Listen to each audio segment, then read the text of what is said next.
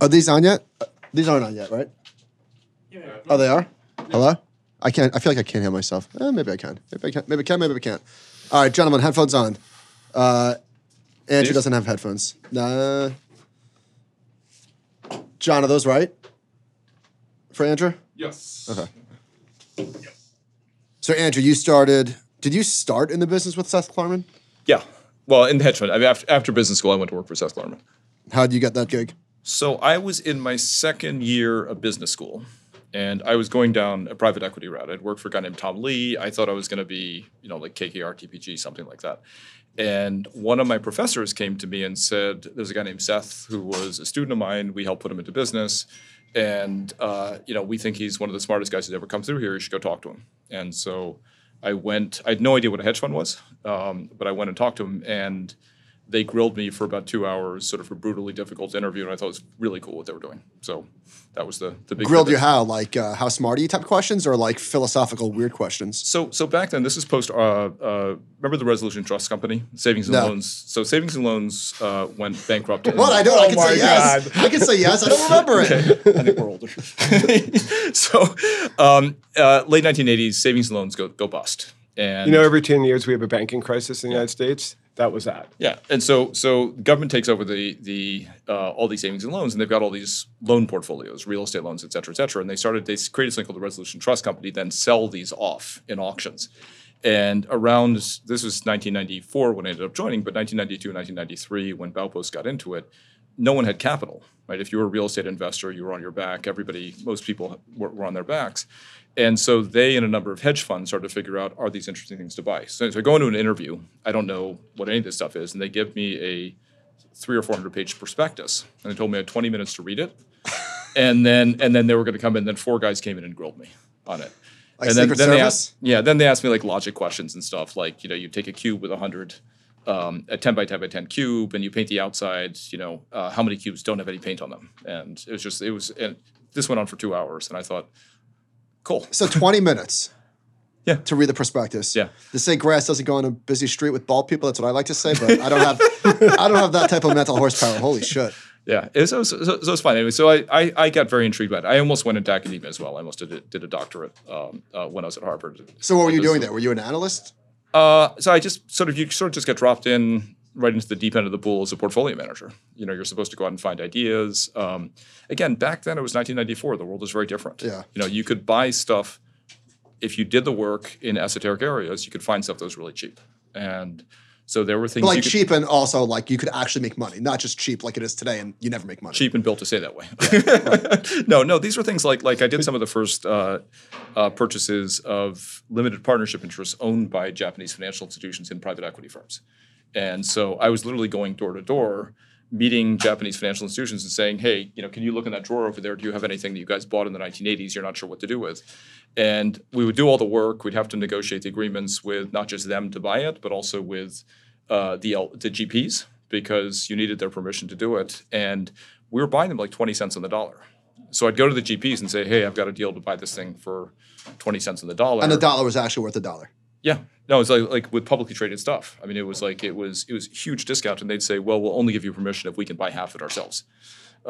So I did stuff like that. I did some. It was pretty much you'd walk in and try to figure out where you could find the ways to buy dollars for as little as possible. And Seth is, he's a giant of the industry. Yeah. He is just unbelievably smart and very intimidating to work for, because of his intellect. But do you think there are inefficiencies in the market now? I kind of feel like with sell-side research budgets being shrunk and so much money in indexing, I kind of think there must be some inefficiencies in the market. Like if you were to start in the industry now, I know you don't do like public equities, but I kind of wonder like maybe not the worst thing. No, it Small, should be. small hedge fund, don't manage $10 billion, but. Well, that's that was always. They have this thing in the hedge fund industry where they say size is the enemy of performance, right? And so when I joined Baupost in '94, it had $600 million in assets. 3 years later, I leave it as $1.8 billion. 10 years, 15 years later, it's got $32 billion. So what you could do at $600 million, I could do this weird stuff back then, because if you could do $5 or $10 million of it, Move the needle. It would move the needle. But once you get really big, you can't do it. So You start buying Apple. You buy Apple, right? Yeah. You short indices. You buy Apple. It's a big needle. Well, and that's been the challenge in it. So I think yeah, if you said I want to start a small hedge fund and I'm more interested in generating returns, then there must be huge opportunities, because who buys small cap stocks anymore? On a stock by stock basis. Well, there's no research out there. Yeah. I mean, I was looking at crypto companies, which is a weird diversion, but I mean, there was never any coverage. Like Silvergate, these banks that were key to the industry, like no one knew them, and then they went away. I mean, back when I was at Baupost again, also the hedge fund industry was in its infancy, right? So what we would do is we would find a cheap stock that Fidelity and other guys didn't know about. You would tweet it. Well, pre-tweet, you would do an ideas dinner in Boston, and you'd have Fidelity and Wellington and X, all these kind of long-only guys, and your job was basically to go there and after you'd bought it, to convince them that this thing was much cheaper than anything else that they owned. And so the victory was, if one of these guys bought it, it would move the needle to the tune of 20%. So you're trying to create your own catalyst. And so you did that for how long? 3 years. Then what?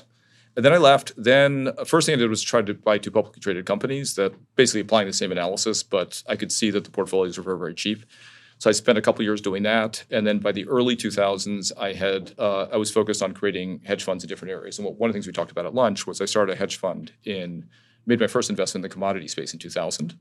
And again, you talk about inefficiencies. That was a time where if you were willing to send somebody to a port in Brazil and count the number of pallets of sugar that was going on to ships and the number of ships that were going out into the sea, you had a huge advantage in terms of thinking about the future price of sugar.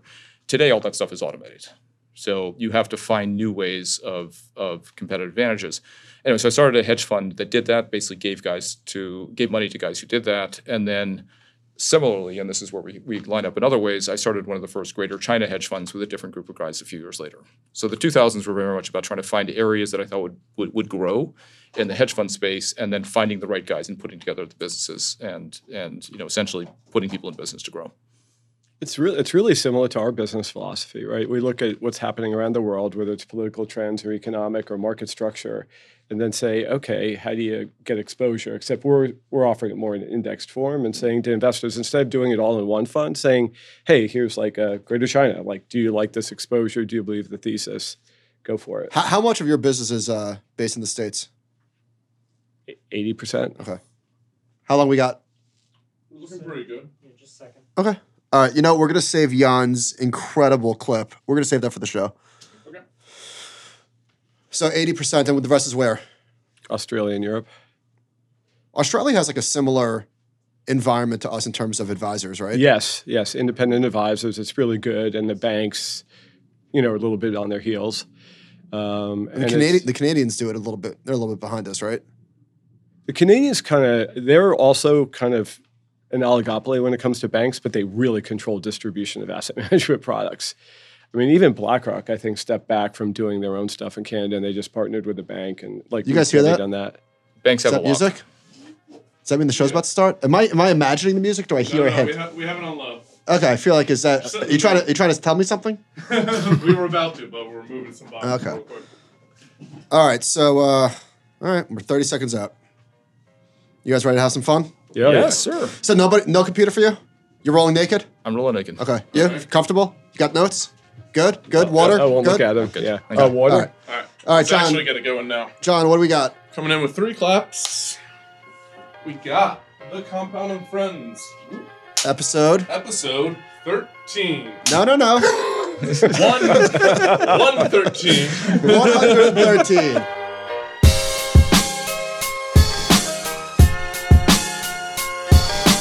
Welcome to The Compound and Friends. All opinions expressed by Josh Brown, Michael Batnick, and their castmates are solely their own opinions and do not reflect the opinion of Ritholtz Wealth Management. This podcast is for informational purposes only and should not be relied upon for any investment decisions. Clients of Ritholtz Wealth Management may maintain positions in the securities discussed in this podcast. Today's episode of The Compound and Friends is brought to you by iShares by BlackRock. AI, artificial intelligence, has emerged as a defining theme of 2023. Semiconductors are the bedrock of the digital economy, core enablers of the data revolution, and at the forefront of technological innovation. With chip demand set to rise over the coming decade, the global semiconductor industry is projected to hit the $1 trillion mark by 2030. Nearly 70% of this growth is expected to be driven by three segments: computation and data storage, automotive, and wireless. This is a long-term theme, but it is playing out in real time. We have seen year-to-date net flows of $1.8 billion into semiconductor subsector ETFs. Investors looking to gain semiconductor exposure may want to consider ETFs that target the entire semiconductor value chain, including companies focused on the design, fabrication, and assembly of semiconductors, like the iShares Semiconductor ETF. That's ticker SOXX, SOXX. All right, you notice it does feel. Oh, Duncan's controlling the. Should we do one for Josh? One of the pow pow pows? All right, so Josh is conspicuously absent from this episode. It's his, I think it's his 20th anniversary. So he is enjoying time with his wife in Nashville, Tennessee. So you're stuck with me and two very special guests that I'm incredibly excited to have on the show. We're going to start with returning champion Jan Van Eck. Jan is the CEO of Van Eck, an ETF and mutual fund manager with $77 billion in AUM. Is that about right? Yeah. Give or take a few bill? Mm-hmm. My partner, Chris Venn, said, he's like, holy shit, Van Eck's coming in? He goes, do you know the first thing that I sold in this business in 2007, I was cold calling, and this somebody said, like, I want like a hard asset. Do you have hard assets? And he went to his partner in the corner office and said, what do we got? He goes, Van Eck. That's what we were known for. Absolutely. Since 1968. Yeah. Incredible run. Andrew Beer.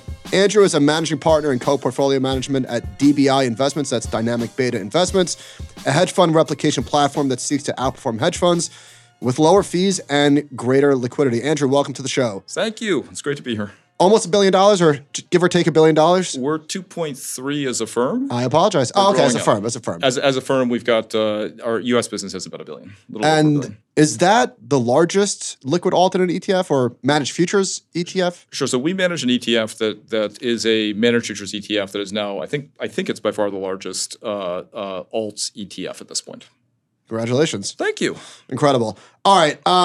What a week. A lot of data. We got CPI today. Are you guys at all surprised with the reaction? Specifically, let's start with the bond market. The 10-year is opened up today at 4.53 or so, and it's now at 4.7. Pretty big move. I'm not surprised. Look, I think spending's addictive, and I think we haven't figured out how to. I think people are going to keep spending money until something really bad happens, and it hasn't happened yet. And so I think there's been this pattern over the past few years of people expecting and hoping really that inflation would kind of go away on its own. And my guess is it doesn't. But again, I'm not expert in it. I'd value Jan's opinion more than mine. Well, I'm not an expert either, but I just think, you look at history and it's very rare that we've had an inverted bond market, right? It's less than 10% of the time. It's usually not even this long. And you wonder why, because it doesn't make any sense. You're getting less yield for more risk, right? There's greater volatility at the 10-year than there is at the short end. It just makes no sense. So I think we're going to have a normal yield curve at some point. How do we get there? I think both ways. I think 10 years could go higher, above 5%. And I think at the short end, I think we're kind of the Fed's in this higher for longer mentality, but I think you could see short rates at 2.5% and the 10-year at 5%. Like, that's not great. We're going to get there. We're absolutely going to get there because investors, if the public, if the Fed and government actors are out of the bond market, right? Private investors want more return for more risk. Like, this is 101, right? So we're going to get there. All right. So if the government gets out, and I have huge fights with people, and I think they're just, the smoke and stuff. I think they think the QE is coming back, and maybe it is if we hit a crisis. Smoke and hopium. Am I right? There's something out there. All right. So September 2023, 0.4% month over month. John, let's hold this chart up, please. Year over year, it's trending in the right direction.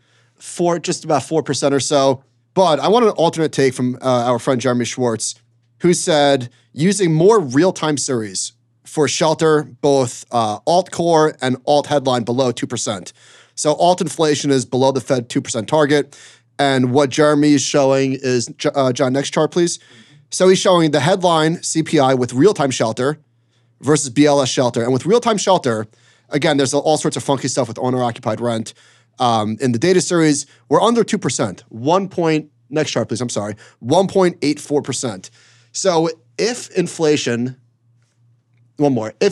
continues to come down, if you're still seeing a strong labor market with wage gains slowing, It seems as if the Fed is on pause, an 88% probability of a pause for November. Here we go. So what's wrong with what's going on right now? What's so bad about this? Well, look, I think if inflation comes down, that's great, right? I mean, the Fed right now is between a rock and a hard place because they don't want to take the pedal off the brake, take their foot off the brake, and have inflation take off again. And the experience in the preceding chart, the experience of the 1970s was Arthur Burns, raised rates to drive down inflation. Inflation came back down. He took his foot off the brake, and then inflation took off like crazy. John, please throw that chart crime back up. That is definitely a chart crime. A chart crime perpetuated by Larry Summers, of all people. So, all right. So the fear is what? That if the Fed, I agree that they've done so much work and the market has done a lot of work for them to even remotely turn dovish at this point, like they're on the 1 yard line, just finish the job. So is the fear that if they talk dovish or if they signal anything that financial conditions are going to ease as quickly as they rose? Well, look, I mean, the people are calling their bluff. Right, they're basically saying that things are going to come down smoothly, but again, remember they're also looking at this chart here. So what this chart basically shows you is that we've had this kind of ramp up in inflation. In the 1970s, you had a ramp up in inflation. They're looking at this bullshit. Yeah, I like this. Yeah. Go ahead. Why? Well, because I think they're looking at it.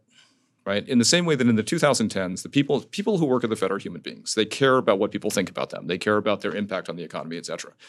They're looking at this chart. In the same way in the 2010s, everybody in the Fed was worried about being Japan, right? They'd all studied Japan, and nobody wanted to go into this deflationary spiral. And so what they do is every time, they have a very, very trigger-happy response to dropping rates whenever they think anything's going to go on, because they don't want to have a wealth effect drive the economy further into deflation. So they're looking at this chart. And if you look at the middle of that chart, they don't want to be Arthur Burns. Right, Arthur Burns is the arch criminal of the monetary world for having taken his foot off the brake then and letting inflation come back. My first job in 1990 was working for Paul Volcker, right? And so people view Paul Volcker as the hero who took it from. He became the chairman of the Fed in August of 1979. So look at where he gets the job at that point. After he takes the job, it goes up even further, and then it comes roaring back down. So over the next 3 years, he brought inflation down and was the most vilified man in America for that 3-year period of time. Powell doesn't want to be that person either. Whether or not exogenous reasons for inflation going back up, though, when it did, there was a confluence of factors, not just him taking his foot off the brake. No question. I mean, we had OPEC, we had all sorts of other issues. But what's to say we won't have other circumstances like that today? I mean, the whole point of the unexpected is that we're not prepared for it. We can't price it in today. Again, I have absolutely no confidence in my view on the direction of inflation. I just think as a general matter, I mean, it's not like the government wants to stop spending money right now. I don't think individuals want to stop spending money. I think that a lot of the lessons of the past several years have been you keep spending money. In fact, over the past decade, you keep sending money and somebody will bail you out. Look, I'm a broken record on this. There's only one sort of statistic I care about when it comes to inflation, which is services and wages. I don't care about goods because commodity prices are mean reverting. Sooner or later, ag prices will come down. Remember, right after Ukraine war, blah, blah, blah, blah, blah. Lumber, they all come down. Oil prices come down. No doubt to me, shelter and housing, we're in an air pocket. 8% mortgage rates. Right, we're falling. So I get it, not those parts, but I care about wages, right? We have strikes going on. People feel the inflation. They still want to get paid more. So I think until that goes away, and those lines are higher than a CPI and all these other trending lines. So that's the one that I look at, Michael, and I don't disagree. I think it's possible that hits a trajectory where it trends towards 2%, and then that's where you get the cut in the short-term rates next year, and you get a normal yield curve. So I agree with you on the wages part, and I'm holding up my computer, sorry for the audience. So the top chart is, do you remember this chart? The best way to get a wage increase 2 years ago was to switch jobs. So this is job switchers in blue. Yep. Job stayers in red. They're both coming down the same direction. Average hourly earnings up 0.2% month over month. Average hourly earnings year over year, up 4.1%, the lowest in over a year. I'm definitely not saying that everything is fine and there's nothing to worry about, but it is remarkable that the job market is still as strong as it is, that the financial conditions are tightening, And yet, like the economy, even with the frozen housing market and all of the shit that's been thrown at it, we're still humming along. So this is a cumulative change of financial conditions. A lot of the work has been done by the strengthening dollar and interest rates rising, and people won't stop spending. And it's very simple. It's because they still have a job. I think the lesson of the past decade, well, certainly the last 3 or 4 years, has been the range of outcomes is much wider than we expect. Right. So 2 years ago, a little over 2 years today, the 2-year was at 30 basis points. Right. It's at 5% today. Right. There is, in August of 2021, a survey of economists, 2/3 thought there'd be no rate hikes the following year. Right. No one has a crystal ball as to how this is going to play out. I've described the economy as like a drunk stumbling across a highway. That basically, he stumbles across a highway and then here comes oil at 150. And then you close your eyes, you brace for impact, truck's gone, dust settles, the guy's still stumbling forward. Then it's gas rationing in Germany, then it's China and COVID lockdowns, then it's SVB, and it's all these different things. And the economy still keeps going. And I don't know of a person who would have predicted that rates would have gone this high and something big wouldn't have broken. So we don't know. I think what you're describing, there's been rolling recessions, right? Remember all the tech layoffs that we were talking about in 2022? There's been pockets of recession. Certainly the tech experienced it. Housing is, effectively mortgage purchase applications are near an all-time low. There's very little activity going on. And yet the economy will not roll over. The last time Jan was on, I don't remember exactly when this was, forgive me, but definitely one of the clips of 2022. Josh and I this is actually, holy shit, this is a freezing cold take from us.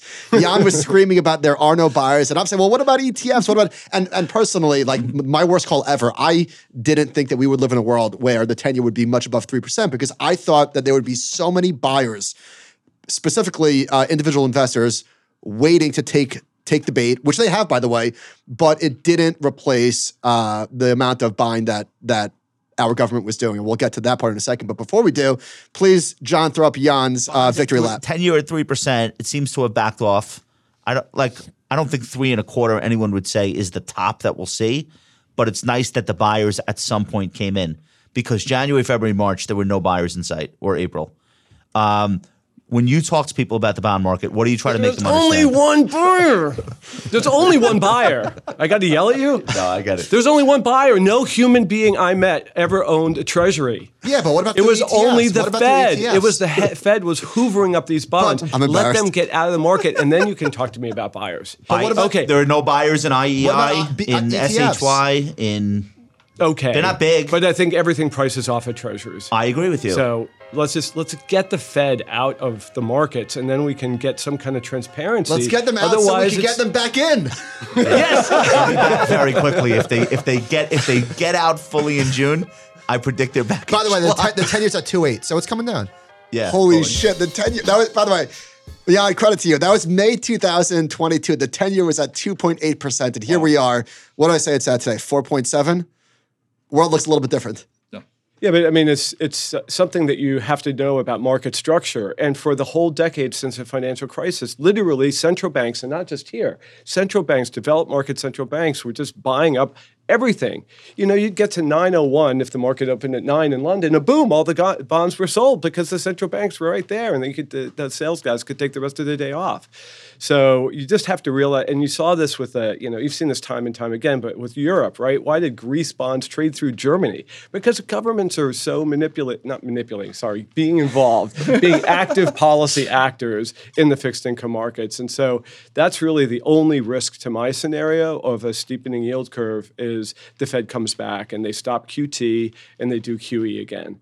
And I think the people that are hoping for that are hoping for a policy response that, because of what we were talking about before, in order for in the them to do that- 1970s, they don't want to make that mistake again. But what do you think happened after SVB? Right, after SVB, we had the 10-year Treasury dropped, and I've heard people describe it as it was essentially a quiet intervention by the Fed to pump liquidity into the system to prevent the banking system from collapsing. Right. And is that what you think was happening? I think you're trying to trigger me. I've got a whole rant. I've got a whole rant on that. So what happened, to narrowly answer that, what happened after Silicon Valley Bank, right? The Fed stopped doing QT. Right. And so that's that answer. And I think they will they want the market to be really shaky and a lot of volatility, and they're ready to get involved in a short-term basis. But to your point before, they generally want to pull back. See, I think, but let's talk about the most important trend over the last 10 years in the financial system, the killing of commercial banks. Since the financial crisis, the government said, I do not want commercial banks lending to businesses and individuals. I want you buying the 10-year, right? So they doubled their holdings of the 10-year. And the only way for small business and individuals ultimately to get credit is through alternative credit funds, right? So how are the banks going to make money? And then now with apps and financial apps, you can move your deposits around in a second. So they're squeezing the deposit base, and then they're squeezing what they can do with that deposit base. And so you get things like SVB, Bank of America's in the world of hurt, right? Because they've lost a ton of money on the 10-year. Stock looks horrendous. Oh my God. So my take, when you get a normalized yield curve, some of these banks are going to be a buy. It's hard for us to imagine a normalized yield curve environment, but it's been true for 90% of our careers. What do you want to buy then? And I think investors should put together their shopping list. We're gonna get to private credit a little bit later in the show. In order for them to resume QE, I think people are missing the point that they're only going to do so if something breaks. And if you're rooting for that. That was my interpretation of SVB, right? Because they want things to break.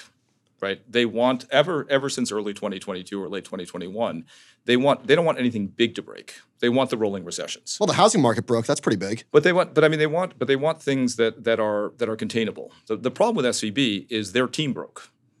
Right, the Fed, they also don't want to be known as the guys who broke the damn banking system by raising rates too fast. So that's why I think, again, I'm not expert in this area, but that's why I think once SVB and the regional banks start to go down, that's when they basically essentially allowed them, stepped in and basically to cover the deposit issue and step in. But they do want, they're going to want some uncertainty in the high yield bond market. They're going to want zombie companies to struggle over time because the more, as you say, price discovery that there is, the more the impact of higher real yields takes a bite out of some of the excesses of the 2010s. As long as it's done as a controlled demolition, that helps them in their cause. Are either of you worried about the unrealized losses that giant banks are sitting on with the bonds that are classified as held to maturity? I mean, are we hundreds of billions of dollars at this point?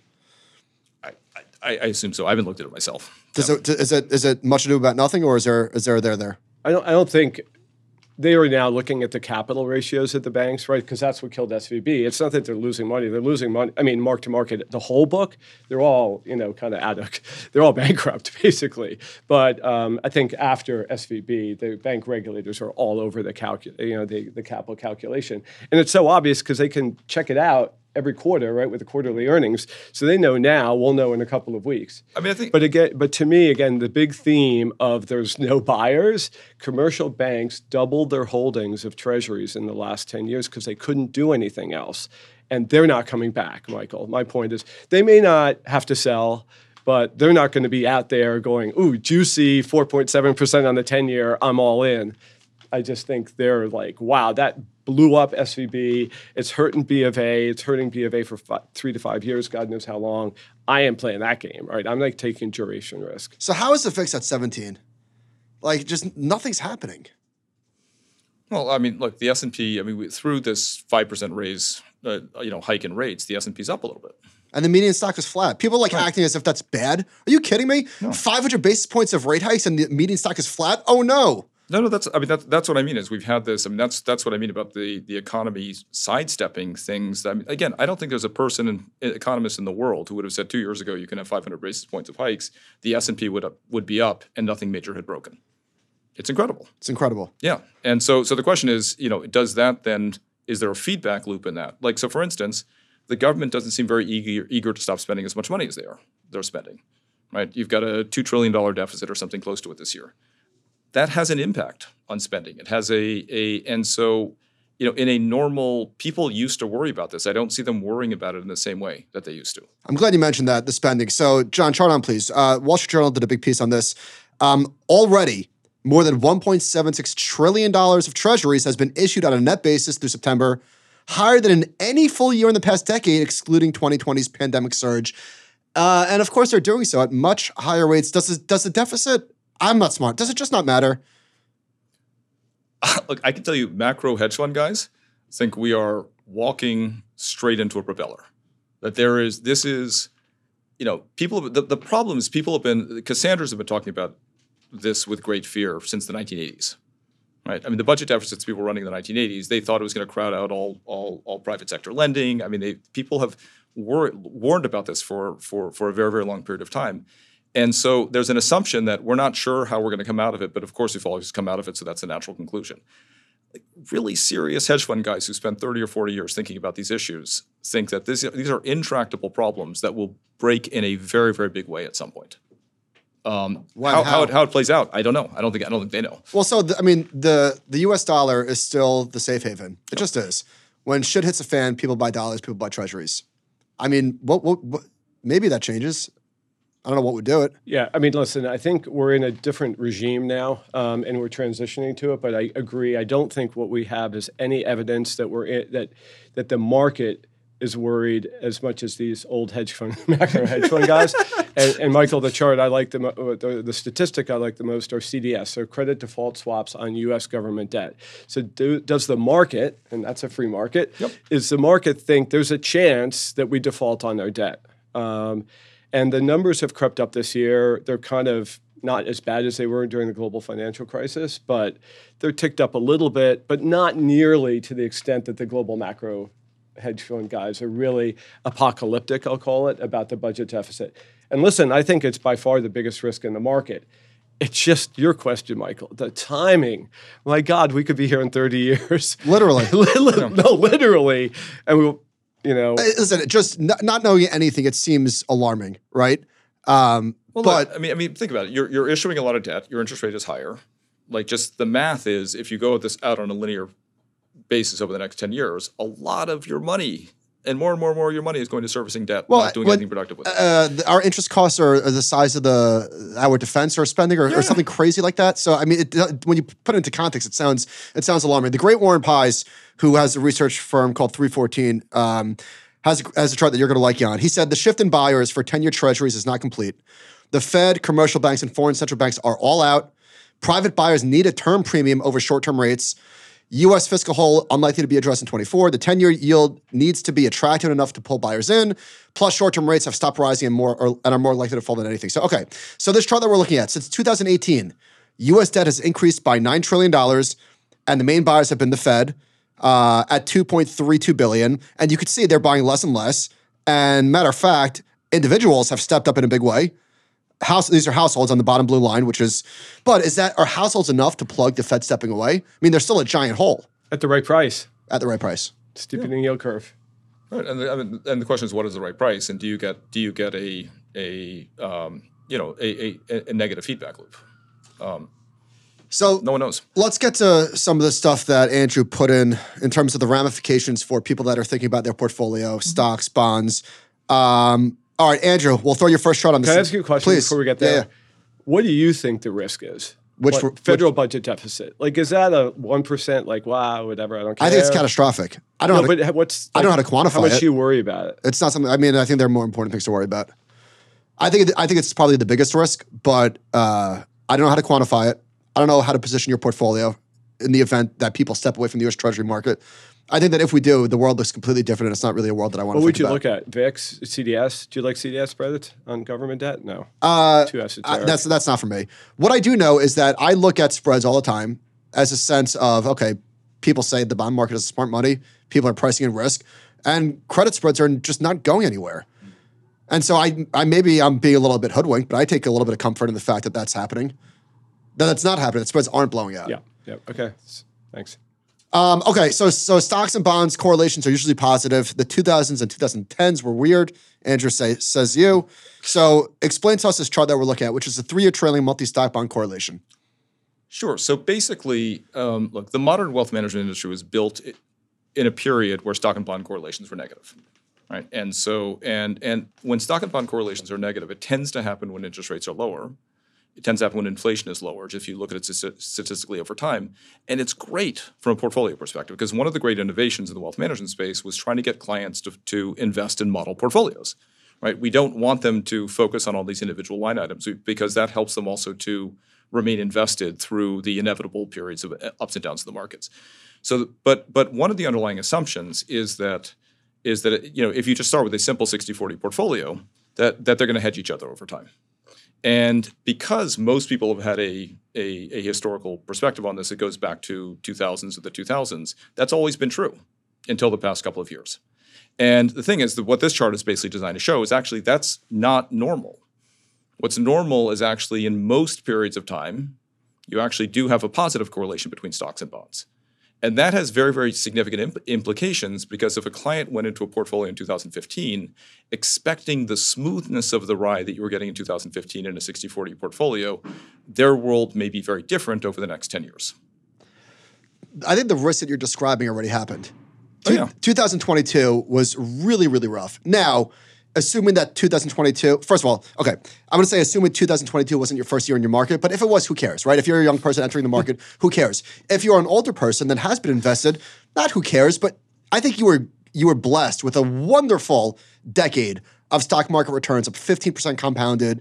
Yeah, bonds didn't give you anything, but stocks gave you everything. Yes. And so the fears that you're describing actually came to reality in 2022.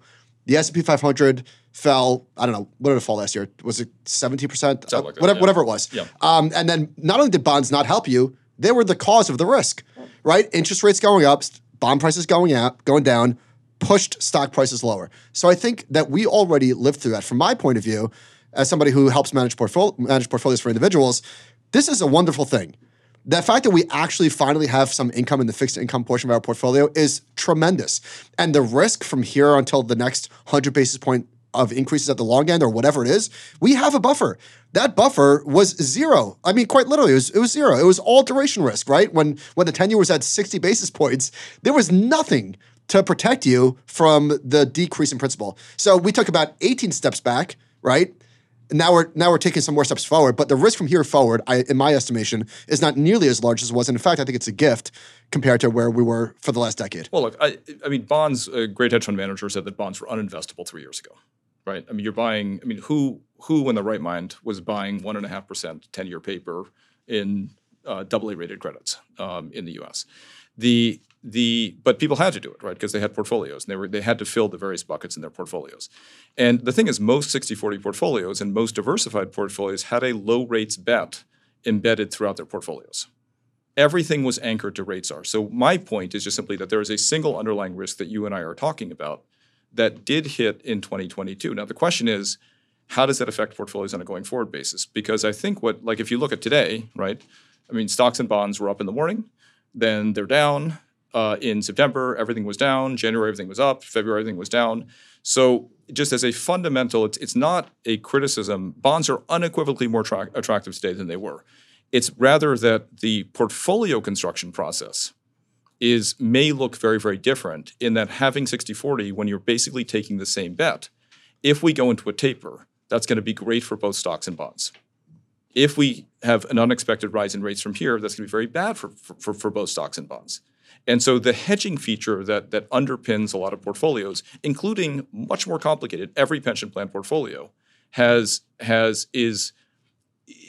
people are going to have to struggle with how they want to build their portfolios in the next 10 years to address that. I thought in the prior decades, 70-30, even 80-20 was 60-40, right? The 40 part of it was really difficult. I think now you can make a really compelling case for a 60-40 portfolio, even if right now, not only are bonds not hedging the risk, but we are in this weird dynamic today. This will not be the case forever, where risk off, meaning lower yields, actually leads to risk on because you have higher bond prices as a result, and stocks are rallying in a risk off tape. It's an unusual environment that we're in today. Bad news is great right now, right? Bad news is great. But it's great on both sides of your portfolio. The point of diversification, though, right, is you're supposed to love what's happening in one part of your portfolio and hate what's happening in the other part of your portfolio, and I wish I had it all on that side. Oh, wait, now I wish I had it all on that side. So look, it's the point that I was making was just really that I think, I spend a lot of time talking about people in the model world as Jan does in terms of how do you want to build your portfolio? Because I think we all share the common goal, which is how do we help people to retire with as much money as possible and sleep at night between now and then. The making as much money as possible continues to be intact. The problem is, are you going to sleep at night in the same way? Well, I guess the question is, when you're talking about bonds as a hedge, obviously, It depends. If it's just an environment where yields are grinding higher, stocks are grinding lower, then there really is no hedge there. If you're talking about like over a day, a quarter, a month, it depends on your time frame for when you want this portion of your portfolio, the risk off, to offset it. Because it's not going to do it every day, and it's not going to do it every quarter. And as we learned, it's not going to do it every year. In 2022, it completely blew up. Right. No, I mean, look, mine was a very narrow point. A 60-40 portfolio has double the risk today it had 7 years ago. A 60-40 portfolio today has roughly the risk that it had in the height of the GFC, when you just look at it. Now, if you have a long-term view, you shouldn't care anyway. Like they asked Warren Buffett, if you didn't have Berkshire Hathaway, what would you do with your money? He said, I'd put 95% of it into the S&P 500, 5% in cash, and not look at it. But people look at it. And that's what we're trying to manage. But let me try to state your thesis, which is not throw 60-40 away, but sort of add 10% to alternatives with a low correlation. So it's really, his argument is 50-40-10, right? And I love this big picture question because this is what a lot of your listeners have to deal with and my clients have to deal with every day. And the biggest, sorry. No, finish your thought, I'm sorry. No, the biggest thing is how do you keep people, the first job of every financial advisor is get your client into the market because you're making, 8%, very high attractive single digit returns over a super long time period. And they don't want to do that, right? They're worried about every headline every day in the newspaper. So I think the only time where it's acceptable in polite company to talk about getting out of the market is when the Fed's about to raise rates. And that's where you should watch out, right? And they tell you this is not hard, but it's very hard to do that across your clients' books. And so let's leave that aside. I'm with you. I came into this year, I was a 40-60 person. So, again, the Fed had already been raising rates.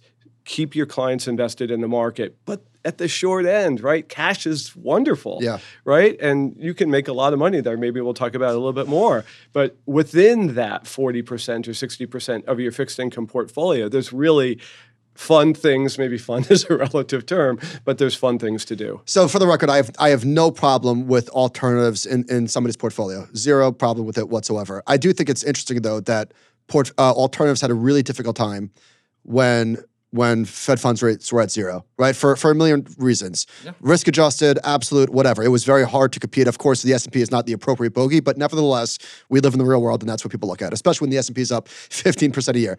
Now we're in a world where you could make the argument that why do you need an alternative when cash is a great alternative at 5.5%? Well, I think I have a bigger problem with the liquid alternatives world probably than you do. I think most of the products never should have been launched. It's been a catastrophe for investors. It's done somewhere a little bit more than 1% per annum over. I was trying to be diplomatic. Well, that's a bad neighborhood. No, look, I mean these are expensive products that did terribly during a great period for 60-40. The question is what happens now, and I think we are always trapped by looking at history and trying to extrapolate it into the future. And I just think a lot of the lessons is that if you had made an asset allocation decision in 2009, having looked at what happened during the 2000s, you would have missed a great deal of what happened in the 2010s. So there's always going to be, on portfolio construction, there's always going to be this balance between where do you think the world is going to go from here and what do we know about what happened in the past. And so, so I think the problem is that a lot of the whole hedge funds in mutual fund form, products were expensive products that were built to be sold to people on promises that never materialized. And so what happened in the 2010s, 60-40 was the right trade. It was the right trade for a decade. It had a Sharpe ratio north of 1 for the most of the decade. Incredible. That's incredible. Yeah. There's no hedge fund manager out there maybe one or two, who had Sharpe ratios north of 1 for the whole decade.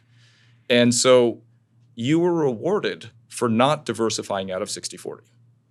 And the problem today is that most of the ways that people did try to diversify were highly correlated either to stocks or bonds. Right? So they were really designed to bolster both sides of the asset allocation stool. You go into private equity, guys, that's equities. It's a different form of equities. You go into high yield, you go into private credit, that's a different form of bonds. It may be better, but so a lot of the diversification strategies were designed to bolster one side of the portfolio, but the real diversification came from the separation of returns between stocks and bonds. I think part of the problem with diversification, let's just talk about managed futures for a second, is it's almost impossible to stick with. So it's not that I have a problem with the underlying investment philosophy, but not even to knock on individual investors, professional investors. especially in a world, and I know this is not going to be repeated, I have no doubt that the next decade will not look like the last decade in terms of the S&P going up 13% a year and managed futures doing 0% a year with volatility. I know that's not going to happen again. Nevertheless, it did happen. And sticking with something that does actually provide diversification and does actually provide non-correlated returns, it doesn't provide negative correlation. So it's not as if the stocks are going to go down and you're guaranteed to make money. It's really difficult to actually implement that as a human being unless you just completely say, this is my allocation and I'm just not touching it, which is hard. Let me change the debate. You have, I would argue, the biggest risk in the market, I think we agree, which is the federal budget deficit, right? It's just unsustainable if you do the math. So you need a bipartisan deal to fundamentally change that. I think it's doable. Most people don't, but regardless, you're sitting with that risk in your portfolio today. Do you want to have something to be able to talk to clients about and say, you know what, this is your hedge, right? Because if we have a major problem with bonds, like interest rates are going up, your bond market's going to lose another, 20% or whatever it is, and equities won't do well in that environment. So what is the answer in that environment? Well, I don't know if there is an answer, right? There's gold. What are the traditional hedges? I mean, we know what they are. Yeah. So are you willing to have that client conversation, or conversely, are you going to wish you have had it? Now, let me just go backwards, because I think the last decade has been even harder for financial advisors because it hasn't been 60-40. It's been large cap growth and treasuries, right? Most of the equity market, if you did EM, if you did value, yeah. Ouch. Yeah. I mean, ouch. And we just have replicated that again this year. So well, if you did anything I think but large growth. When you're talking about managed futures, I think having any diversification conversation with clients has been a loser for 12 years now. That's the difficulty. Well, look, and I think in general. I'm not piling on, by the way. No. Listen. No, look. So first of all, this is the central problem with managed futures, right? People buy it at the wrong time, they sell it at the wrong time, right? And I know very, very smart guys who got out in 2020 just before it took off again, because they couldn't handle the pain that had happened over that period of time. Now, there are peculiarities. And the pain of their clients leaving. Right. So it's not, I'm not even talking about the strategy itself. I'm just talking about the aspect of we're all actual human beings that need to believe in the product, stick with the product, convince clients to stick with it. It's really hard. So my mission, right, is actually to take, if you have a statistical brain in your body, right, and you're starting with a normal portfolio of stocks, bonds, and other traditional assets, I believe there is no single better diversifier, something that has more diversification bang for the buck than managed futures as a strategy. On the other side, it is the worst strategy in the world from a messaging perspective. You ask me, what the hell do you even mean by managed futures? Every other asset class has some great term associated with it, right? Remember when junk bonds were junk bonds? They didn't take off. High yield. Now they're high yields. Right. So how do we rebrand managed futures? Oh my God, I don't know. I mean, tactical alpha. I'm trying to think of something like I haven't come up with it yet. You yet. guys are so smart. The managed futures people are such intelligent people, but they can't get the name right. You know what? Because they're engineers. Right. Right. They don't. The thing is, I think you're hitting on exactly the point, right? Which is, you can make, when we talk about portfolio diversification, we use language that our clients couldn't care less about at the end of the day. Oh, we're going to raise your efficient frontier. I showed this chart. I was giving a talk in London about managed futures, and I said, if the past 23 years, if you'd invested in managed futures hedge funds, your Sharpe ratio would have gone from 0.4 to 0.45. Cool. I said, there's not a single client in the Western world who gave their advisor a bear hug for that outcome. It's what matters is, I call the strategy like a beacon of green in a sea of red. In September, it was up a lot when everything else was down. In 2022, it was up a lot when everything else was down. What they don't have is a language that describes why this makes sense given everything else you have, why it's integrated into your portfolio. And part of it is a lot of the languages you and I talked about briefly before, it's a little condescending. Right. It's a little bit, we're just taking advantage of the fact that most people are kind of fools in the way they invest and they don't think about things as fast as we do. And I think that's absolutely the wrong thing. I think for an advisor, it's got to be, why should this be in your portfolio today, 10 years, and when you retire? What is it doing that we're not getting from other asset classes? And look, if I'm right, then this will be the path by which you can actually mainstream the strategy. So if you were sitting with an advisor and their client, how would you explain it? So I would say, look, what your advisor is doing is exactly right? They are the steady hand at the wheel. They are building you a portfolio that has a lot of different pieces of it that is over the next 10 years. Telling you over the next 10 years, we're gonna chart the steady path for you through stormy seas. But 20% of the time, the world changes faster than those models can adapt. Right? Their job is not to move fast, not to follow the false positive. Right? And they're doing the right thing for you because they want to keep you invested and they don't want you to get you out at the bottom. But every now and then, like 2022, inflation comes back in a way, Fed rate hikes come back in a way that no strategist anticipated. And when it happens, 95% of investors out there can't move fast. A few hedge funds can and other people can. So take a small part of your portfolio and put it into this. If we end up in a commodity super cycle, and that we have no idea how that's going to ripple across everything else in your portfolio, find a stable long-term allocation to something that's going to behave differently. Because diversification is about not just statistical differences, it's about things that function differently in different environments. And the way that advisors should message it with clients is not about, I'm worried the world's going to fall apart in the next 6 months and I'm going to buy this because I think it's going to go up. You're setting yourself up for failure in that because you're basically, the world's not going to fall apart in the next 6 months. And it may fall apart and these guys may not do well because they may be on the wrong side of it, right? So there's no certainty. Can you imagine? I can imagine. Look, I mean, these managed futures has a terrible decade in the 2010s. There are reasons for it that I think won't be repeated. Like we talked about cash yielding 5% today. That's literally just 500 basis points added to the returns in the managed futures space because you're just sitting on cash Right. and then you're trying to make returns on top of it. But what the advisor has to be able to do is, how is this going to help you sleep at night? How is this going to help you to remain comfortable? This portfolio is an all-weather portfolio for all different market environments. It's just tricky because there's so many years where it doesn't, quote, work. And then the risk that you select the wrong manager that doesn't actually perform when you need it to, and then you're fired, Okay. right? So You're risking the whole relationship for a very small bet. The risks feel asymmetric. Completely, right? And that's actually what we tried to solve, right? Now, I'm not going to go talk about it, but single manager risk in this space is the single biggest landmine. Because what happens is people, again, advisors get excited about these products. You hear about it. And by the way, if a guy killed it last year, you're going to hear about him in January. Sure. Right? They have large marketing teams who are going to show up on your door and you're going to hear about it. People are going to be on podcasts, whatever, talking about it. So what they do is you don't look at the other 47 guys out there and think about, is this sustainable? Is it likely to happen? So then you go tell your clients, we found this great area and this guy that can do no wrong. And guess what? There's no persistence of returns in this space. That guy is Icarus. He is going to go down much more than you expect and much more than your clients expect over the next 12 to 24 months. It's absolutely the pattern in the space. That's the worst thing that can happen to you as an advisor. You've sold people on this 5% allocation in your space. It's now taking 30% of your time. You're on the golf course with people trying to explain why these guys who couldn't fail are suddenly Why does hit the short whale tail. corn position blow us up? Yeah, and again, that's the way people talk about it. You talk to people in this space, and they're like, oh, it's a great month for wheat or whatever. No one cares, right? What they care about is, how do I sleep at night? Does this help me?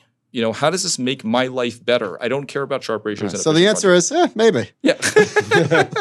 All right, enough of managed futures. John, let's talk about get back to bonds. All right, so Bank of America has this great chart. Everyone is bearish on bonds, but nobody sold. You've got the Treasury's cumulative annual flows, and most years it's up, some years it's down, and 22 and 23.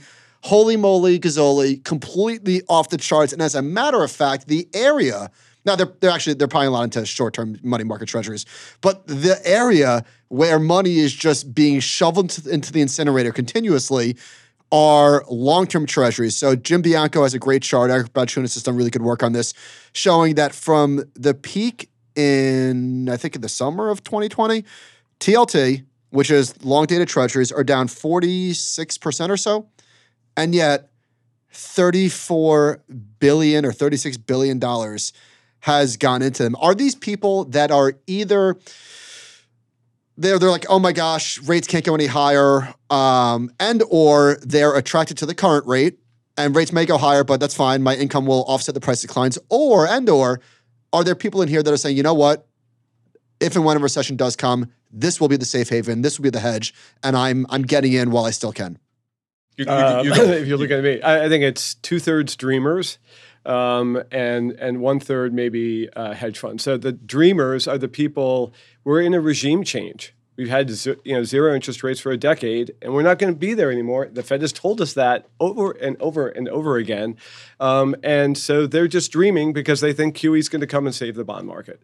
I don't know why they think, again, that we're not going to have a normal yield curve, but people still today, I had a really heated argument yesterday about this. You're like, oh no, it's higher for longer on the short end, but the long end is going to come down because we're not going to, like, whatever. Is that consensus? Slow down. Yes. Yeah. And so it takes, like, why does this take so long, right? I was here a long time ago. Why? Because it takes, money has to move, which is this chart, and then mentality has to change. So that's 2/3 of it. I think they're just dreaming, and they're, oh my God, I get 4.5% on the 10-year. What a bargain, right? I forget there's risk associated with it. And then remember just the way ETFs work, that if you wanted to short the 20-year, right, actually money would go into this fund. So you think that's a big part of it? So that's the third hedge fund money, not really losing money kind of piece of it, because it's very liquid. Hedge funds are actually massively net long or net short the long end. Right, and this is a way to get short the long end because you short TLT. And a couple of months ago when Ackman came out and said he was short in 30, everyone was like, oh, that's the bottom, and he's been right. He's been right. He nailed it. Yeah.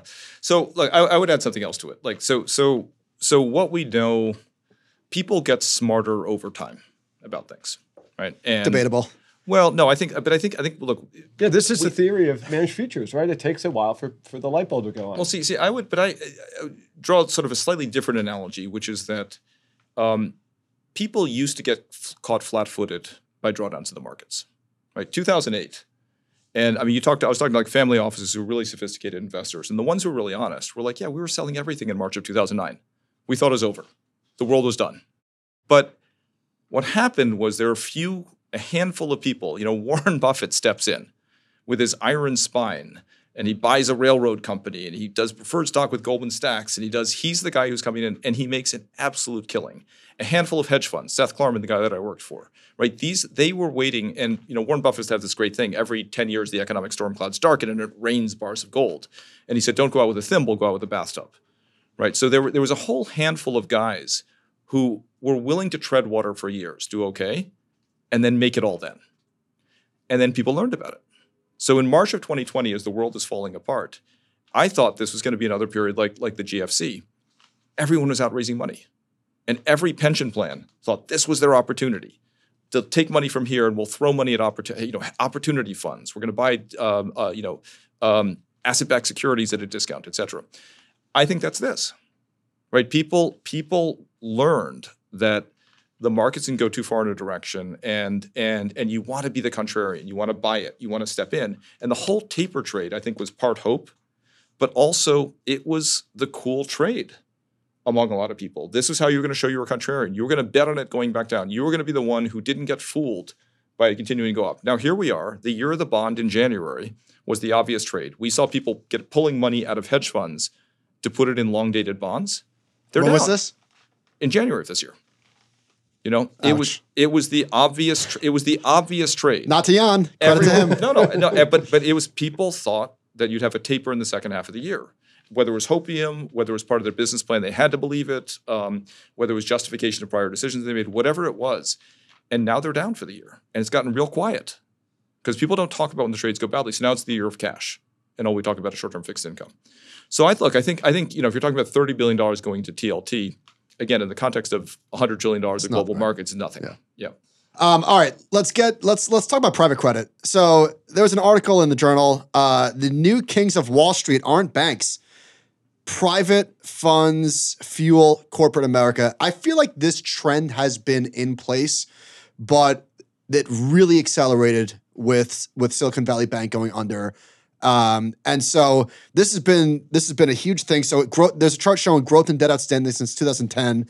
It's showing private credit just ballooning, screaming past high yield bonds, screaming past bank loans. If you look at, they have this really killer visual showing private credit assets under management in 2023 versus 2018. So 5 years ago, Apollo had $75 billion in private credit. It's now $270 billion. Blackstone was $65 billion. Now they're $206. I mean, just massive numbers. And then last chart before I throw it over to you guys, they're showing private credit funds AUM compared with corporate loans by banks. And it is, I mean, private credit funds, they're coming up the rear, as they say. Is there a world in which private credit funds overtake gigantic banks? And for the benefit of the listeners, gentlemen, can you explain what is private credit? What is this category? Sure. So it's just a loan made by usually a hedge fund type of structure to a business or an individual. And it's what I was talking about before. When I was talking about how the U.S. regulators are trying to kill the commercial banking system and make it unrecognizable, this is the trend. This is a manifestation of it. And so what's shocking about this, because I've been hearing about alternative credit for a decade, is how much runway they have. And a friend of mine yesterday, Ram Alawali, was pointing this out. There's $20 trillion in bank deposits. There's only $1.5 trillion in alternative credit funds. We could be here in 5 years. Alternative credit could be $5 trillion. That was sort of the gist of the article. Yeah. But it's crazy. They could get to 10 trillion easy, and that would only be half a bank deposit. I mean, this we should start an alternative credit fund. No. I look at this and I think, like, what was I thinking in 2000? What are we doing I was worrying for? about commodities in Greater China. So look, this is what happens when an asset class goes mainstream, right? And the question is why, right? And what Jan is basically pointing out was that particularly after the GFC, there were guys who were doing this in the 2000s, and they were doing rough stuff, hard money lending. I did a deal where Fortress came in, and they were scary to work with, right? So one of the things is you talk about the bond market being smart money. There's this assumption, I haven't seen it personally, that when you, particularly on the corporate credit side, if you're running a corporate bond mutual fund, you've got to put out money no matter what. You're just trying to pick your worst outcomes. But in the 2010s, remember, people were getting rid of covenants that would have protected investors. Again, you didn't have somebody on the other side, because people were in the business of basically just putting out money. You didn't have somebody on the other side who's basically saying, how do we make sure we're protected? These guys are stone cold killers, right? These guys are going to, if they come in and you're borrowing money from them because the banks have walked out, you are going to be agreeing to things with these guys that you never would have agreed to in the old world. And so they're stepping in and they're serving a very, very valuable market function in that they're providing credit now to areas where the banks have pulled out. Now, query whether it made sense for the government to make it so difficult for these guys, for commercial banks, because trust me, commercial banks would do it for a lot cheaper than the private credit funds would do. So there's a quote in the article: investors wanted yield and the government wanted credit risk away from the taxpayer. This is Joshua Easterly. He works at Sixth Street, private credit firm. They created the environment for this market to mature. And I was reminded of a line in Jurassic Park. Your scientists were so preoccupied with whether or not they could, they didn't stop to think if they should. Are these structures, while attractive for investors, you mentioned that there's, you don't want to with these guys, like they're getting paid back. So maybe good for the investors, maybe good for these private equity companies. How about for the businesses? Are the covenants so strict and the terms so onerous that, especially in an environment where these are, I don't know if these are floating rate, but they're short term, right? And they need to get rolled over. When the 10-year is nearing 5%, how do these companies service that debt? Well, just before I say that, one of the things also remember, these guys are completely shocked by the growth in their businesses. Who's the private equity firms? The private credit firms, right? There's not a single firm there in 2005 who thought you'd see this geometric growth. They can't believe their good luck. But it's the same thing with the LBO business, right? Back in when with what business? The private equity business, what used to be called the leveraged buyout business. LBO, okay. LBO. Yeah. So I mean, look, you raised a $500 million LBO fund in the early 1990s. You were a big player in the space, right? Now people raise $25 billion funds and put it to work in 8 months or a year, right? So when these asset classes go, they seem big at the time and they take off in a geometric way. Look, in terms of what these companies are doing, remember, a lot of these companies are also going to be lending to companies that have private equity guys on the other side of the table, who themselves are also tough and hardened. So I don't know how it's going to play out. The interesting thing about, when I was at business school, they used to talk about over-leveraged companies having a cost of financial distress. And so the expectation would be, private equity companies have a lot of leverage. Therefore, they're likely to go bankrupt at a very, very high rate. And it didn't happen. And part of the reason it didn't happen is because a firm like Apollo is buying companies with equity, borrowing money from other people. When things go bad, they've also got a credit fund that can step in and buy the debt. So it's now gotten really the institutionalization of the private equity and the private credit business has created a very, very different dynamic in these markets. And it can probably be great for certain companies in providing capital that they otherwise couldn't get. On the other hand, if things go badly, my guess is they're not going to have a hard time. There's so much money out there. Yeah. You saw the stories last week about Goldman launching a fund to invest in distressed private equity funds. I mean, it's almost like comical at this point, right? Like the illiquidity, like what are we even doing? But there's so much money out there. Yeah, and look, and I think these guys, look, the guys in the private credit business are incredibly smart. Guys in the LBO business are incredibly smart. The LBO business, I think, or private equity business made money for a long time because they were borrowing from lenders who had no leverage. Right, these guys had to make loans. You had bank loans. People had to make bank loans. They had to. They could go to Wall Street and issue bonds whenever interest rates dropped and keep refinancing at lower rates. I mean, it's incredible there haven't been more bankruptcies. But that's in part, this was the most telegraphed risk that people had was that rates would go up, and so everyone, whether it was buying a house and locking in a 30-year mortgage or companies trying to lock in long-term rates when things were artificially low, they were taking money from bond investors, taking money from banks who were issuing mortgages, at 3% for 30 years, and basically locking it in today. And so back to your point about this is going to cascade through. There are other people in the trades who are not going to do well. We've already seen that playing out. But who do you think that is? The equity investors in these companies? Look, it's going to depend company by company and where they are. I mean, a lot of companies will get restructured because you've got smart, tough guys on either side. Some of them will get restructured out of court. Some will end up in court. You'll have lots of litigations and battles and standoffs and other stuff. But the industry is the structure of owning companies, owning privately held companies, and who's lending you money has changed materially over the past 10 years. Another material change in the market that I thought is sort of mostly getting cleaned up, but in terms of like, what does this mean? Is this unsustainable? Where does the rubber meet the road? Is unprofitable companies. Goldman had a great chart. John, if you would please. Unprofitable firms and even persistently unprofitable firms have become a larger part of the U.S. corporate sector over time and have been largely unscathed by the pandemic economy so far. So the chart on the left, we're looking at the share of all publicly listed firms by profit margins, and ones that are very negative, like less than 5% margins. It looks like it's 40% of all publicly traded companies. Now, the good news is in terms of the revenue, it's a relative drop in the bucket, but these companies have to be in a world of hurt now, right? Like these companies were given the benefit of the doubt. They were subsidized by venture capitalists for a long time, which was great for the consumer. But in a world where capital has a very real cost, these companies have to be in a world of pain. Look, that's going back to the hopium thing, right? These guys, people invested in disruptive tech companies. People invested in anybody who has loans that are going to roll over. Everybody is hoping that we go back to a world that looks a lot more like the 2010s. And if we don't, you're going to have a series of these rolling train wrecks. It is going to cascade through different markets. We haven't seen it in the housing market. Maybe it gaps down significantly when people actually decide that they're going to move as opposed to staying where they are. Maybe we'll see it in the corporate bond market. But again, I think the fact that we haven't had a big single impact, which I think was a lot of people's base case scenario, it likely means that you'll see this. You'll see the impact of rates and now positive real rates really for the first time in years cascading through different parts of the market. Now, I said this has been mostly cleaned up. John, next chart, please. So this is the non-earners as a percentage of weight in the Russell 2000. The market took care of this. These companies got absolutely creamed. They were 30 some odd percent of the Russell 2000. These are non-earners, and it's now down to, 22%.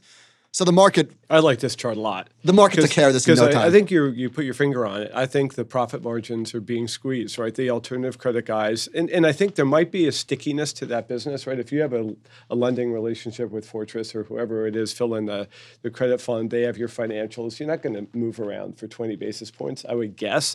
But I think you're right. They're taking it out of the equity holders, the company's profit margins. And I think profit margins are, shrinking a little bit. And I think they're taking a bigger bite of the apple. And so, that's another foot on the neck of the small cap investors, right? Yeah, and you mentioned earlier that in your estimation, the biggest risk to equity investors, or just the biggest risk, is the national deficit. Yeah. And that might be the biggest risk, but it's hard to quantify. It's at a 1% chance.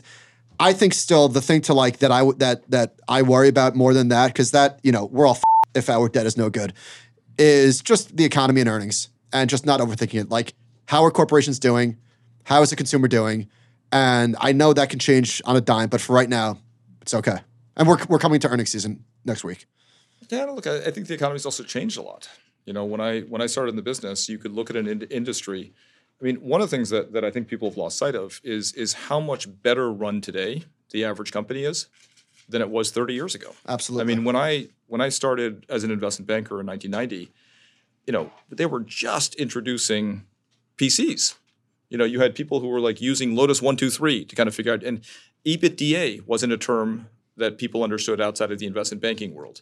While the tax benefits of leveraging a company and what that would do to your free cash flow, these were all esoteric concepts in the 1980s that then became very, very widespread. And so the average company today thinks about things like average cost, your cost of capital. They generally have independent boards. Back in part of the reason this, people talk about the value factor from 1962 to 1990, as Fama described it. He was describing a world where corporate governance was terrible. People didn't think about cost of capital. You had the competitive dynamics within industries were much, much, much slower. And so now you look at I'm in general an optimist, although maybe it sounds like I'm somewhat cynical, but think about the companies that we have between a Google and a Microsoft. And these are the best run companies in the world. Warren Buffett said with Google, it's like somebody invented a cash register in San Francisco, and anybody, anytime goes online anywhere, it rings. It's with the smartest, most rapacious capitalists with their own skin in the game. I mean, those are incredible things, and I wouldn't bet against them. So I'm with you overall, right? But if you have a steepening yield curve, the winners, of course, the FANGs are going to succeed, but the winners might be different. Like value may come in. So other parts of your portfolio may work. Value's outperformed for the past 3 years, believe it or not. Doesn't feel that way because all we talk about are the FANGs, but they've done well. All right, before we get out of here, we got to talk about the trial real quick. Of course, that is the Sam Bankman-Fried trial. All right, we're gonna try this out here. Duncan is going to play the role of who is the AUSA? Is that the assistant U.S. District Attorney or? Oh, I don't know. All right, well, yes, that's what the USA is. All right, and I'm gonna play Kara Ellison. Duncan, are you ready for this? I guess. Okay, so we're gonna read some transcripts from the trial. Duncan, you go first. Okay. How do you know the defendant? At Jane Street, then Alameda. We dated for a couple of years. Did you commit crimes? Fraud. With others? Yes. Do you see Sam Bankman-Fried? He's over there. What was his involvement in the crimes? He was the head of Alameda, then FTX. He directed me to commit these crimes. What makes you guilty? Alameda took several billions of dollars from FTX customers and used it for investments. What was the defendant's role? He set up the systems and told us to take the money. How much did Alameda take to repay its lenders? In the ballpark of $10 billion, ultimately around $14 billion. How did you defraud Alameda's lenders? I sent balance sheets that made Alameda look less risky than it was. Why was there not enough money for customers in November 2022? We had to take it to repay lenders. End scene. Pretty rough. Very tightly scripted. I mean, that's it's all going to be about the credibility of the witnesses. So it'll be interesting how that plays. That sounded a little forced. Oh, but that was real. No, I get it. Yeah. But I'm just saying, like, that's, remember, that's a very clear, it's almost like the prosecutor wrote the whole script. Like her lawyer coached her too. Yeah. Yeah. Well, she cut a deal with the prosecutors. She spent endless hours with prosecutors and her lawyers, scripting this out every step of the way. Do you think her relationship with Sam's over for good? Duncan. Andrew, can I read what you put in here? Because this is just a chef's kiss of a quote. Crypto was a global superconducting douchebag magnet. Yeah. So look, I have no opinion on whether crypto changes the world and it's better. I mean, a lot of the concepts intrinsically sound interesting. I talk to guys who are far better on the tech side than I do. They think there are all sorts of limitations, other things associated with it. Look, I think you've got an unregulated area. What happens, the way bubbles take off, is you have an area where you have something that has exceptional returns or something associated with it. And within that, you're always going to have a spectrum. You're going to have white knights to the black knights, basically. And what happens is the longer it goes on, the white knights think the black knights are going to be punished at some point. Somebody's going to reach in and do it. And this space in particular just seemed to reward the worst people in it. And if you actually, so I'm not an expert on the space at all, but if you go back to the late 2010s, there were frauds, there were Ponzi schemes. But an interesting thing, I think, is that the political dynamic, and look, conspiracy theorists will tell you it's because of the level of political donations that was coming from it. It was not cool for prosecutors to go after this space for a long time. And then something flipped. Maybe it was Celsius, maybe it was other things happening, but at some point, this became a way, and Bill Ackman actually, who I've known since 1992, and I think is can often see things with very clarity, he basically said, look, this is, you now have, let's see how this all plays out, because you now have almost stepping to same SBF's defense, which, raised a ruckus. But what he basically said is, you've got prosecutors now who it is in their best interest to find the most attractive scalps in this space. That helps them politically. It helps to advance their careers. And so I think what he was basically cautioning people to do is, when you look at this, just understand the dynamics that are at play here. This isn't necessarily just an altruistic search for justice. Everybody has skin in the game on a different outcome here. And I think what Jan was saying is, this isn't a natural conversation. This is this is designed to have a maximum impact on a jury to give them the highest probability of winning. So you guys agree with Michael Lewis, it sounds like. I'm just kidding. Yeah. I wouldn't go that far. I mean, look, every fad attracts scam artists with PowerPoints and things like that. And, Sam was a fast-moving guy and got in front of a lot of money, and then obviously started helping himself to it. But you don't think crypto's a fad? I think there's just some real potential with that. But, yes, I think there's potential to be disruptive on the payment side very specifically. And if people want an example, look at the Visa Solana deal. The payment structure in America takes 3% of every transaction that uses a credit card. You can disrupt that. That's disruptible. There's tech questions, there's scale questions, but that's disruptible. I just want to be aware of the possibilities there. I mean, what I also found interesting about crypto, though, was, and I did some tweets on this, which is it had this sort of religious quality for people. This was their way to challenge the system. This was the way to, and so again, I've never had a view that there's anything necessarily bad in crypto. I was just sort of more interested in the dynamics of it. Like, well, how did it become this thing? Oh, we read your quote. Well, that was. But I think look, I think the question of whether it gets regulated, whether it's useful. I mean, I used to get these when I would say anything that would even question anything. Like, because remember, people talked about this as it's a non-correlated asset class. And then it was correlated. And then it was, I forget, there was like a whole series of arguments that people made for it. And as they broke down, right, an intelligent investor would say, okay, I had 5 or 6 reasons why I thought this thing would go mainstream. And 3 or 4 of them had just fallen away. And so I was pointing out just things like that. Look, you're moving the goalpost. The narrative is changing. It's a religion. And it was a religion. Yeah, so people would say this is going to save emerging markets because people are going to, in Venezuela, are going to be able to protect their capital and stuff. And so I think that part of it, I think, was almost unique to crypto, and the fact that it was global and unregulated in the way that it was. All right, gentlemen, appreciate your time today. Did everybody have fun? I love this. Thank you so much. All right, we're going to end the show. Can you read this quote again? Superconducting douchebag magnet. That's gold. All right, did you see the courtroom depictions? The courtroom art? They look about how they always look. Like, remember the didn't somebody draw a picture not of awesome? Ellison looks pretty rough. I saw my favorite tweet was Ashley Vance from Bloomberg said, "Can you sue a courtroom artist for defamation?" Didn't they have Tom Brady looking ugly in one of the pictures? Am I thinking of something else? No idea. Who is that artist? I don't want them anywhere near a portrait with me. Good Lord. All right, as we always end the show with favorites, Andrew, what have you read, watched, whatever, listened to this week? Well, I was on a plane coming back from Europe, but I was rereading Trillions by Robin Wigglesworth, which I think is a book that anybody who's interested in the asset management industry should read. It basically talks about the growth of the index business and by tangent, the growth of the ETF business. And I just think it's an extraordinary survey of again, how much has changed in this business over the past 30 years. Jan, got anything for us? Yeah, boring history book. How the Scots created the modern world. Adam Smith was a Scot, and just their influence on the development of the UK, America, Australia was founded by Scott, like Hong Kong. It was just everywhere. How'd you find that? Well, I don't know. I read a lot of history stuff like you. All right, so last night in bed, I caught like 30 minutes of The Prestige, which I haven't seen. I've seen it a million times, but I haven't seen it in a long time. I did see it in the theaters in 2006 when it came out. Hell of a movie.